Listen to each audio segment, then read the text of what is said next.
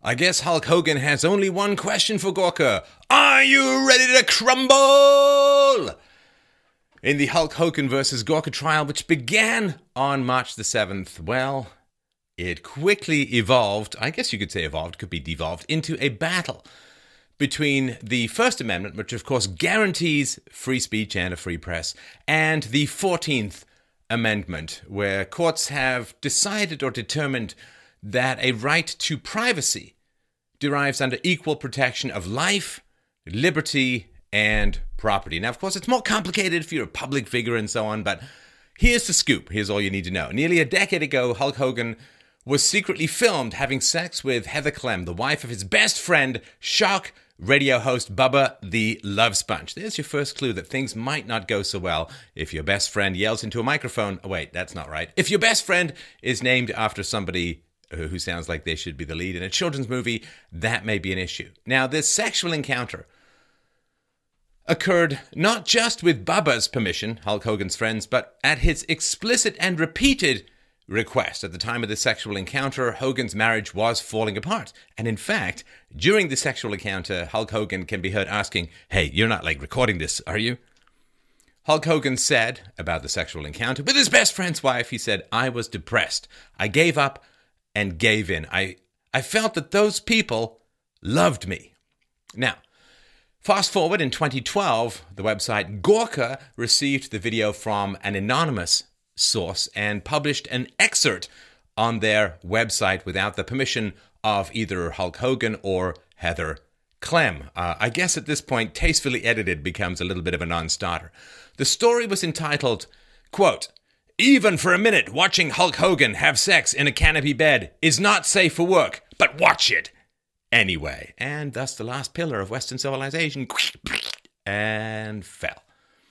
So, according to Hogan's attorney, Ken Turkle, quote, Terry Bollea is Hulk Hogan's real name, "Mr. Bollea didn't create this. He didn't consent to the video or post. He wasn't even called before the post was put up.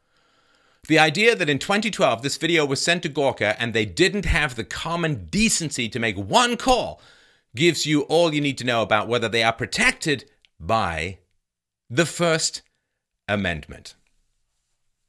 He continued to say, quote, "Do you think the media can do whatever they want? This is not about political speech. This case is unique. You're not going to condemn someone's right to engage in speech. You're balancing the right to make the speech versus privacy rights." And whether or not porn is speech, well, I guess the internet's kind of a chatty place. Now, Gawker claimed that it had a right to post the video because it was a matter of public concern. Okay, public consumption, not quite the same as public concern. Now, according to Gawker attorney Michael Sullivan, quote, "We don't need the First Amendment to protect what's popular. We need a First Amendment to protect what's controversial."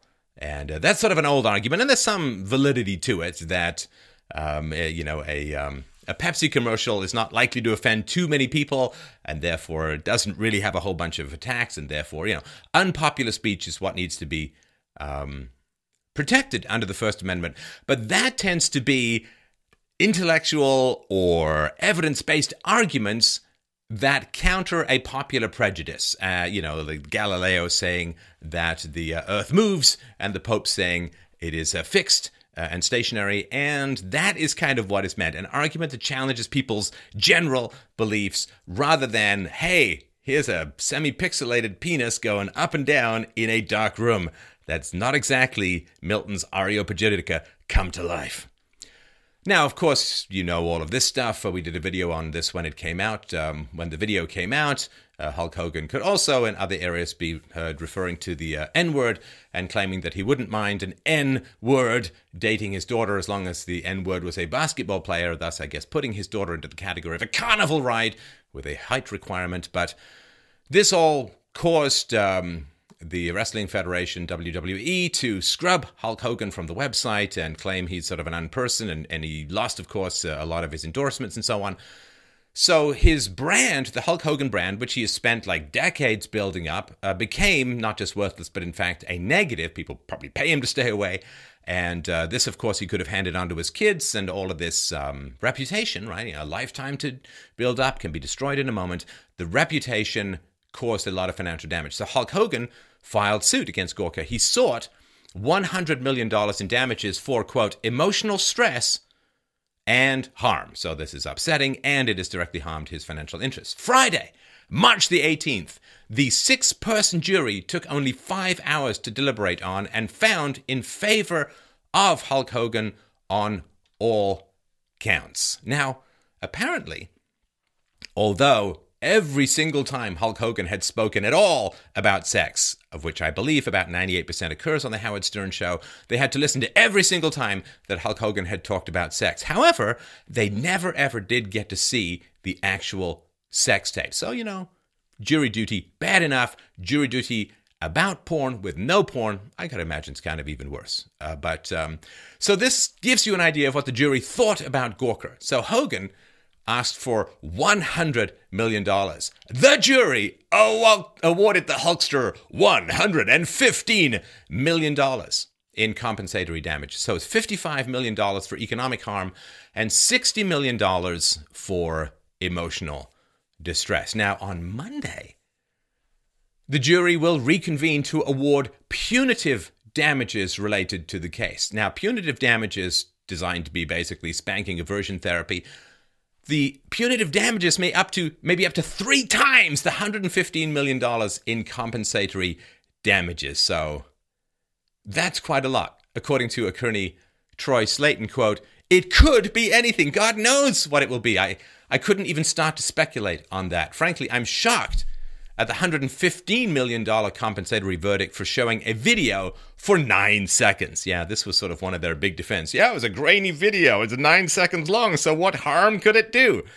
Which is sort of like, hey, it only took me about 20 seconds to strangle that hobo, so what harm could it really... It's 20 seconds out of my whole life. Why would I be in jail? The length... As I've often told people, the length doesn't matter. Now, a jury's monetary reward isn't in fact the last word on this rather sordid affair. Now, of course, these awards are usually appealed and sometimes reduced by appeals courts. Now, Gawker is expected to have to post a $50 million bond while they appeal this case. And the funds are due about a month from when the punitive damages are decided. Now, Gawker can appeal this bond and ask for it to be lowered.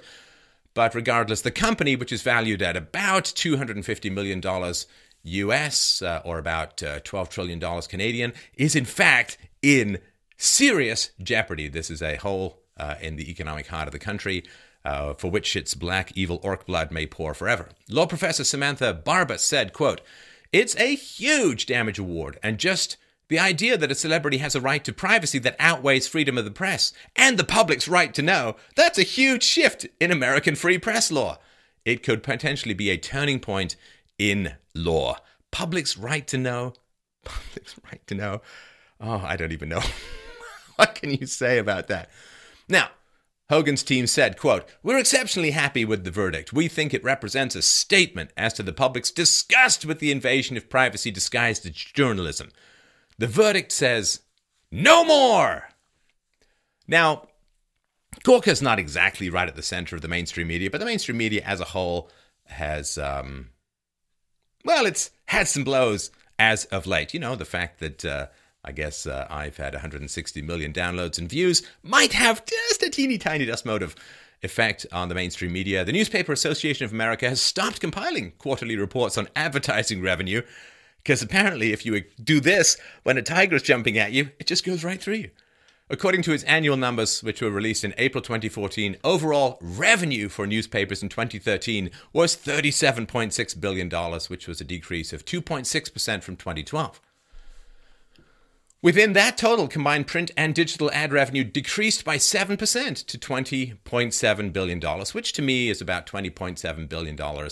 Too much for the sociopathic liars right at the black heart of the mainstream media. Newspaper ad revenues are now only about a third what they were back in the year 2000, when you didn't really have many options when it came to trying to dig through the sociopathic lies of the mainstream media. Yay, let's invade everyone, because what bad things could ever happen? And you know what'd be great?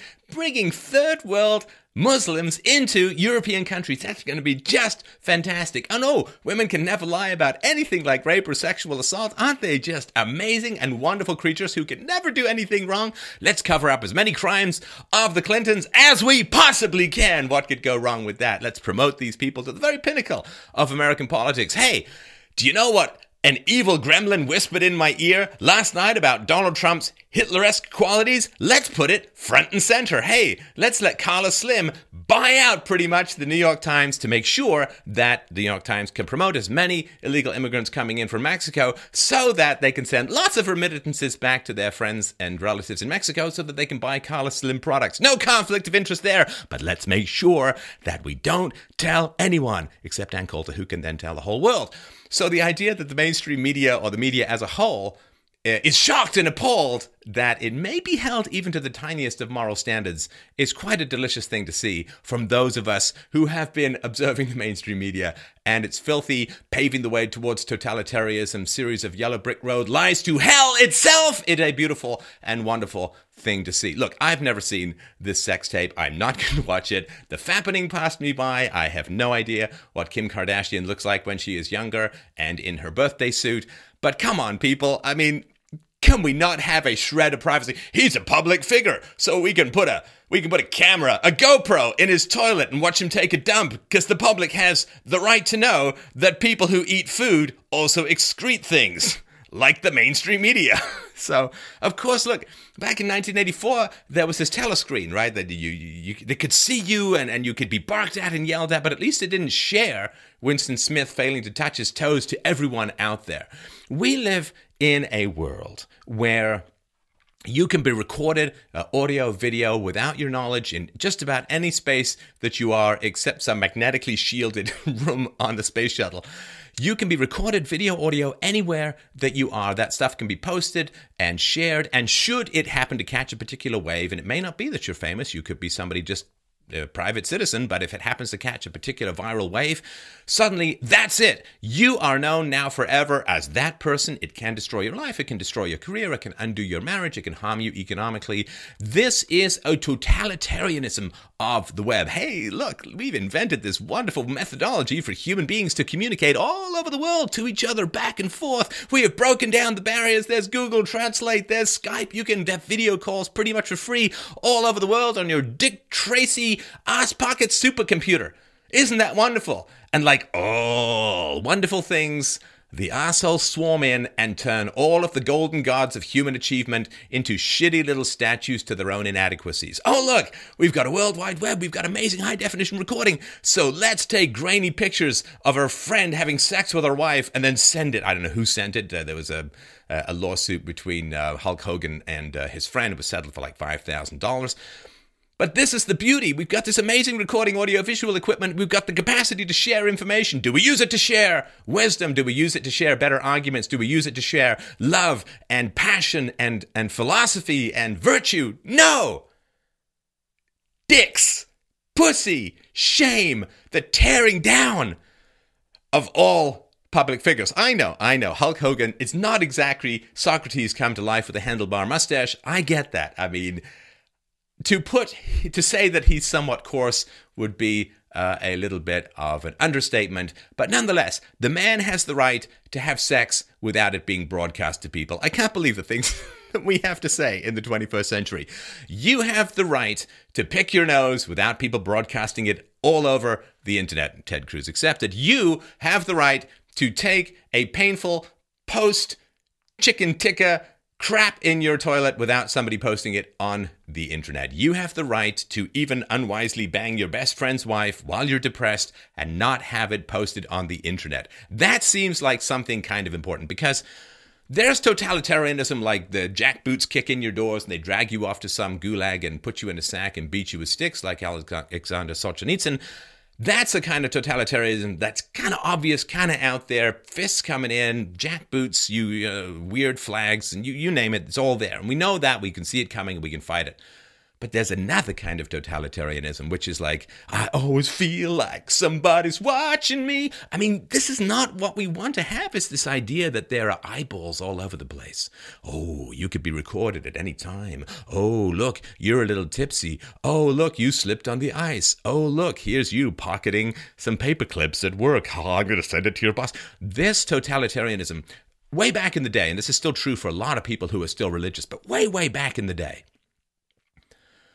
people vividly and completely and totally believed that there was this Old Testament Alan Parsons eye in the sky that was just this giant Sauron eyeball watching you at all times, judging you. Are you getting something from your pocket, or are you adjusting your nutsack? Oh, God can know. And this idea that you're always being watched, that you have no privacy, this eye in the sky stuff that used to be very commonplace in the realm of religion. Of course, lots of people still believe it the whole world over. You can turn out the lights, but God can see in the dark. This idea of privacy and civilization is fundamentally about privacy. Because in privacy, we can be original. When we are always public, it is very tough for most people to have the willpower to be original when they're forever being watched and judged in the public. It takes stern stuff and a strong spine to be original. Most people are too vain to be original and too susceptible to social pressures to be original. Originality grows out of privacy, the feeling that you can create things or live a life outside of the public eye. And of course, if you do that for long enough, you can bring your conclusions to the public eye and work to change the collective consciousness of mankind. But privacy is originality, it's creativity, it's growth, it's progress, it's civilization as a whole. How many people would want to live in Billy Joel's Glass House, the album? I don't think he actually lives in one. How many people would want to live that, where anybody who could drive by could see all the way through the walls of your house, all the way into whatever you were doing? And how would you feel if there was I read a science fiction story about this in Omni years ago, like a little mosquito constantly following you, a little drone mosquito constantly following you, filming everything you did and broadcasting it to the entire world. That is a kind of living hell that even people in solitary confinement without cameras in their prison cells do not have to experience. Security, privacy, originality, creativity, and there's an old saying in the old Soviet Union that the only time you were safe to have a conversation was when you were under the covers with your wife, assuming you could trust your wife. So this idea that we're going to push back against these digital invaders, these digital hijackers, these people who turn paranoia into a necessary survival art form of living, these people to whom you must always be self-conscious, always feel in a public space that all your walls are made of glass and there's no such thing as history, because stuff lives forever now. You know, there used to be a saying about the newspapers, I don't care what you say about me, just make sure you spell my name right. Or there was a saying when I was a kid that today's news is tomorrow's fish wrappings or birdcage liner, right? And you rip it up and it's gone. Now, stuff lasts forever, can be shared instantaneously, and we could use that, and that's what I try to do in this show, we could use that to bring wisdom and virtue and passion and evidence and thought and philosophy and compassion and connection and intimacy to the world as a whole, to demonstrate a higher plane of living, to encourage people to crawl out of the underworlds that we're so often born into. We could use our technology for that. Or we could clickbait people into watching a fallen icon have sordid sex in a seamy bed with another man's wife. We could use the technology that the genius of our species have given us to elevate the species, or we can use it to drag down icons and to basically take a long, hypercritical, unloving dump on anything that anyone might be doing and find a way to shame and humiliate and bully them. Now, everybody who is even remotely a public figure looks at this with significant interest. Do I have anything that is still my own? What that's going to mean is that anybody who then is going to step into public life in the future, if there is no privacy, is going to be some creepy sociopath who doesn't care about privacy because they have no capacity to feel shame. Right? This invasion of privacy, this living in the glass house, everyone can watch you at all times and you can't do anything about it. Anyone can publish anything about you at all times, you can't do anything about it. What this guarantees is that sensitive moral people with a conscience and a potential sense of shame will want to have nothing to do with public life. It will keep the best people out of the public sphere, and only people who will willingly take a shit on camera will be happy to be in the public eye, which will degrade the quality of public conversations and the potential for human beings to rise and surmount their history even more firmly. It will be a shitty ceiling on all potential aspirations. It will be the stairway that leads up to nowhere and nothingness. So I find this kind of response fascinating. I mean, can you imagine? There's some lawyer at Gawker, I would imagine, who said, yeah, you should go ahead and publish this. Where's that going to show up on this guy's resume? And if you did watch this, look, I'm not here to nag you. I'm not here to, tut you into oblivion. Because either you can feel like a sense of shame about having pried into somebody's private life that they never wanted shared publicly. You're either going to feel shame about this or you're not. Now, if you're not, okay, go have a public life, and Gawker can do nothing to shame you because you have no soul. But if you do feel, if you did watch this, or you do have any sense of shame about it, look, this stuff is kind of stolen from the guy. He didn't want it published, and they never asked him. You have no right to know how Hulk Hogan has sex. You have no right to know that. It is not a matter of public interest at all. It is a matter of petty prurience and the destruction of anything that people might view in any kind of elevated way. It is around the sordid despoiling of any kind of stained glass of human achievement. The man did achieve some things. He had a lot of charisma. When I was a kid, he was very popular. I never followed wrestling myself, but very popular. A lot of kids looked up to him. A lot of kids revered him. And the tearing down of idols is the general hobby of the inconsequential, right? Oh, a man has achieved something. Let us smash the cathedral of his achievement so that my nothing life doesn't stand out as empty in comparison.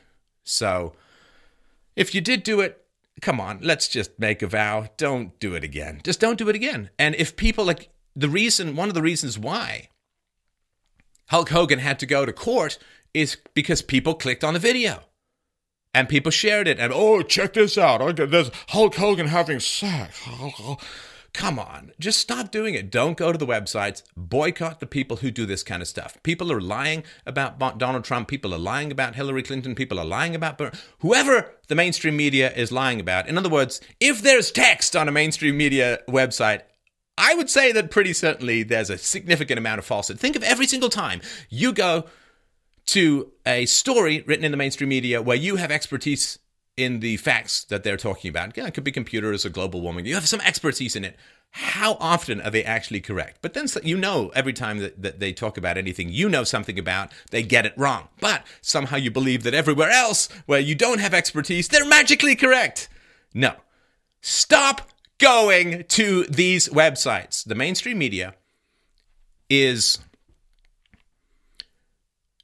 in between us. It is blocking us from human communication. Mainstream media is the Babelfish, or the anti-Babelfish, that the Tower of Babel that shrapnels and fragments human speech. We need to have clear and direct lines of communication between us to solve the significant human challenges that we're all facing as cultures, as countries, as species, and so on. So the mainstream media and websites like Gawker are imposing themselves between us. You know, it's like the game of whispered telephone, except all they do is give you smutty swear words and lies and falsifications. Clarity of communication is the most essential thing that we need at the moment, and the degree to which the mainstream media makes things sordid and twists and lies, and the fact that one of the occupations with the greatest population of sociopaths is reporters. The fact that they are continually and consistently pulling a Iago and breaking our minds and breaking our connection and lying and twisting and prevaricating and, as I said, paving the yellow brick road towards tyranny is the degree to which we must reject the mainstream media. I boycott. I don't buy. I don't consume. I don't click. I ad block. I do not give them one thin dime that I can possibly avoid giving them. I suggest you do the same. Reject, reject, reject those who are lying and twisting words and making the human condition rotten to the core, because that way, not just madness, but potential social disintegration lies. We must say no so that people don't need to sue, because people who publish this kind of garbage will find themselves with no clicks, no views, no money, no respect.